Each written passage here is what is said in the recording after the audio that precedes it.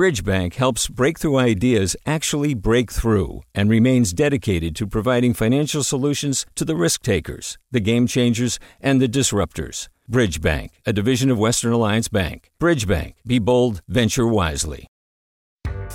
Hi there, I'm Rand Abdel-Fattah from Throughline. If you're listening to this podcast, you know that KQED produces exceptional storytelling that keeps you informed, inspired, and entertained. Their podcasts cover issues from your neighborhood to the entire country and everything in between. Support this work today. You can help us continue to bring quality podcasts to your ears. Just head to donate.kqed.org/podcast. That's donate.kqed.org/podcast. From KQED. Good morning. This is the California Report. I'm Saul Gonzalez in Los Angeles. California reported more than 20,000 new coronavirus cases yesterday. That shatters the state's previous one-day record. Also a record, COVID hospitalizations, with more than 8,500 people now in the hospital. In Los Angeles County, Public Health Director Barbara Ferrer said she's seeing, quote, terrifying increases in numbers, and pleaded with people to wear masks when out of the house. We do have a choice to make, each one of us. Do we want to be part of the solution to this horrifying surge, or do we want to be the problem? Because where you fall in this effort now has a life or death consequence, possibly for people you know and love, but certainly for people across the county who are loved by others. Meanwhile, LA Mayor Eric Garcetti said it's, quote, time to cancel everything. It's expected Governor Newsom will order further shutdowns soon. And in San Bernardino County, ambulances will no longer respond to every ill person who calls 911 because of the volume of COVID calls, although paramedics will still respond. Los Angeles County will begin mailing COVID-19 test kits to some people's homes. KPCC's Jackie Fortier has the details. With the current daily average of new cases at more than 5,300, LA County health officials are doing whatever they can to keep those who are sick from mixing with and infecting others. This new effort is aimed at those with mobility issues, be they disabled or elderly. Dr. Christina Galli is the director of the County Department of Health Services. She says the pilot program will run through mid-January. Individuals will be able to have test specimen collection kits mailed to their home where they can self-swab and then mail the sample back to the lab. At-home testing allows us to reach even more people. Galli says those who want a test mailed to them should be able to sign up on the county's website by Friday. Orange County started a similar program last month. For the California Report, I'm Jackie Fortier in Los Angeles. Sacramento County Sheriff Scott Jones has tested positive for COVID-19. And as Cap Radio Scott Rod reports, Jones has been an outspoken critic of coronavirus restrictions. Sheriff Jones developed symptoms late last week, including a fever, headache, and congestion, after coming in contact with a coworker who later tested positive for COVID-19. Jones has been vocal about his refusal to enforce public health mandates, including mask requirements and breaking up social gatherings. Just last month, when Governor Gavin Newsom announced a COVID-related curfew, Jones released a statement saying his office would not force people to comply. Meanwhile, cases continue to spike in Sacramento County, reflecting a statewide trend. Jones is among dozens of Sacramento County Sheriff's employees who have tested positive for COVID-19. The sheriff remains in quarantine with his family. For the California Report, I'm Scott Rod in Sacramento. Unless you've been living under a rock, you know that prominent Californians, including Governor Gavin Newsom and San Francisco Mayor London Breed, are among leaders across the country who've been called out recently for hypocritical behavior when it comes to COVID-19 precautions, like eating out in restaurants in groups.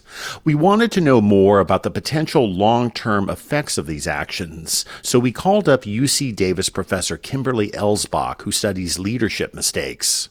I guess my first reaction is that it's not that uncommon for leaders to do things that are inconsistent with stated beliefs and values and ideals. What's a little unusual about this case is that the actions they were taking that were inconsistent were with very widely distributed public health advice and things that have not only been repeated by them, the governor, the mayors themselves, but many, many other leaders in the national and local realms. So when you look at let's talk about particular incidents. The governor saying, it's not a great idea to gather in groups in restaurants, and then he shows up in a group in a restaurant. The mayor of San Francisco shows up the very same restaurant the very next day in a group as well, despite her public statements.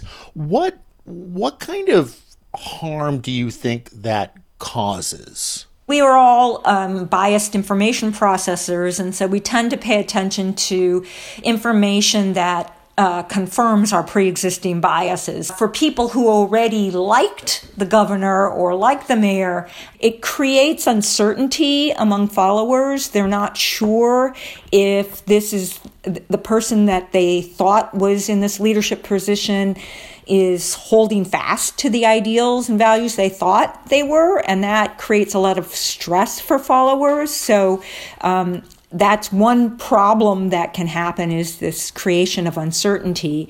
And then the other thing that can happen is the loss of integrity or perceptions of integrity, and that lack of integrity or loss of integrity can really undermine trust in leaders.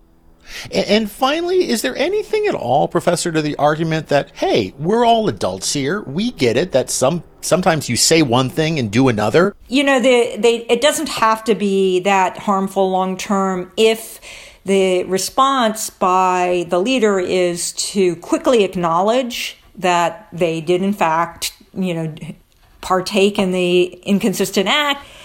So I think that, it's important to do as the governor did, which was just immediately acknowledge, apologize, and reaffirm your values.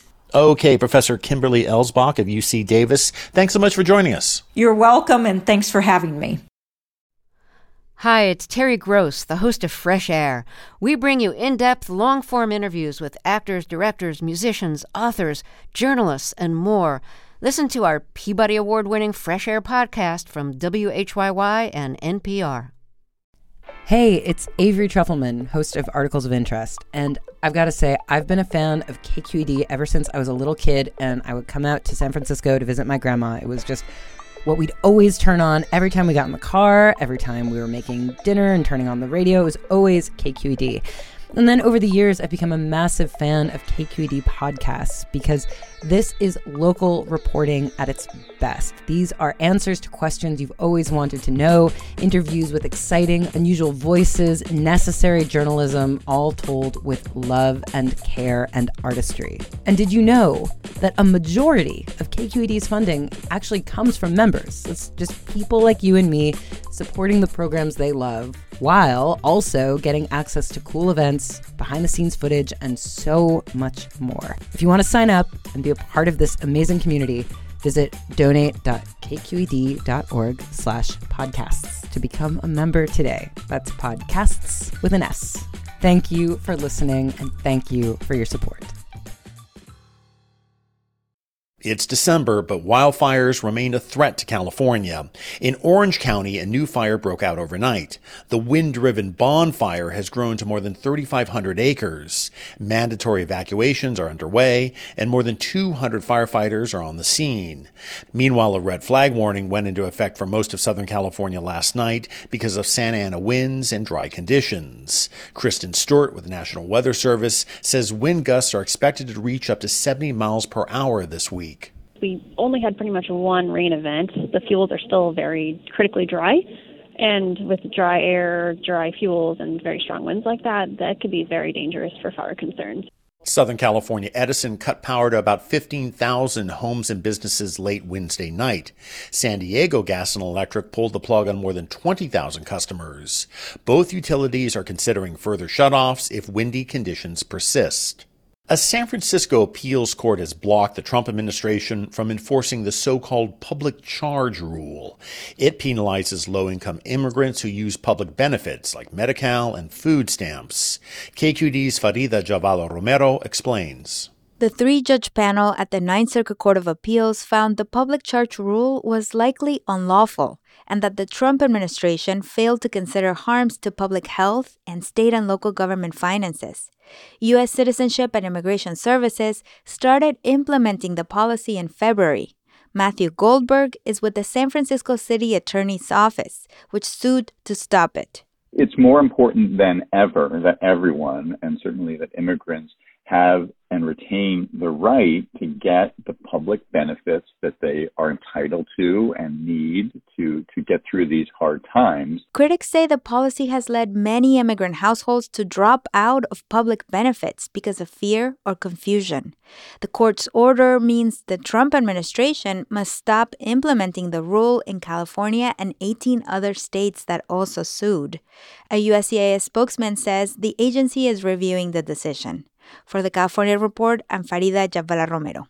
In normal times, being a farm worker in California is tough. Now with the pandemic, their lives have gotten more difficult and more dangerous. A new UC Berkeley study looks at the toll of laborers in one corner of California and why some are hesitant to get vaccinated when treatments do become available. KQED's Alex Hall reports. The study surveyed over 1,000 farm workers in Monterey County who were tested for COVID from July to November. Researchers detected a high positivity rate and an increasing number of farm workers who tested positive for antibodies, suggesting that 1 in 5 had already had the virus. Of those who tested positive, a higher proportion spoke indigenous languages, had lower levels of education, and were from outside of Salinas, the main urban area in the region. We have to look at populations that are being told you're not going to go to work because you're symptomatic or you tested positive. Dr. Max Cuevas is CEO of Clínica de Salud del Valle de Salinas, which partnered with UC Berkeley on this study. If you've got people that are earning, fairly low incomes, and if you chisel away at their income, then you've got some big problems. People can't pay their bills, people can't eat, mental health issues begin to go up. Only about half of the farm workers surveyed said they were extremely likely to get vaccinated for COVID when it becomes available. The main reasons? Fear of side effects, concerns around getting COVID from the vaccine, and distrust of the government. UFW Foundation Executive Director Diana Tellefson Torres is part of the advisory committee that's giving input and feedback to state health officials on how the vaccine should be distributed. There has been discussion that potentially a vaccine could lead to having some side effects the first or the second day that you might feel ill. And so some of the concerns that have been expressed are also, will I have to lose work if I end up feeling sick once I get the vaccine? Will I be able to afford to not work? Torres says it's important to get accurate information out so people can make an informed choice about taking the vaccine. For the California Report, I'm Alex Hall in Fresno. And that's the California Report for Thursday, December 3rd. We're a production of KQED Public Radio. I'm Saul Gonzalez. Have a good day. Support for the California Report comes from Paint Care, now with 770 drop-off sites in California where households and businesses can recycle their leftover paint. More at paintcare.org. Earth Justice, a national nonprofit law organization fighting for the right to a healthy environment. Earth Justice, because the earth needs a good lawyer, and Eric and Wendy Schmidt, whose philanthropy includes Schmidt Futures, focused on finding exceptional people and helping them do more for others together, on the web at schmidtfutures.com. Do you love learning about the San Francisco Bay Area, its history, its people, its unique blend of cultures? Then you should check out the Bay Curious book. I'm Katrina Schwartz, editor and producer on the Bay Curious podcast, and I'm here to let you know that for the month of May, we've worked out a sweet deal for KQED podcast listeners.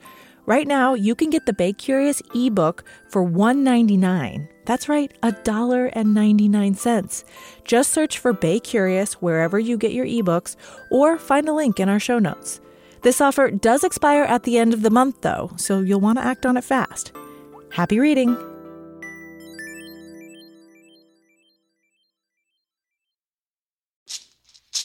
Hey, it's Glenn Washington from Snap Judgment, and if you love what you're hearing, and I know you love what you're hearing, please consider becoming a KQED member. You get special access to cool events, behind-the-scenes footage, and so much more. Plus, you'll sleep better at night knowing you did your part for the community you depend upon. It's in you. Please be in it. Visit donate.kqed.org/podcasts to sign up now. That's podcast with an S. Thanks. Hi, I'm Sasha Khokha, host of the California Report magazine. Every week, we bring you stories about what connects us in the giant, diverse Golden State. Because what happens in California changes the world. I love this place. We were once seen as like the place to be, California. The land of milk and honey. That's where you go to Sunshine State, but we just have challenges right now. KQED's California Report magazine. New episodes drop every Friday, wherever you get your podcasts.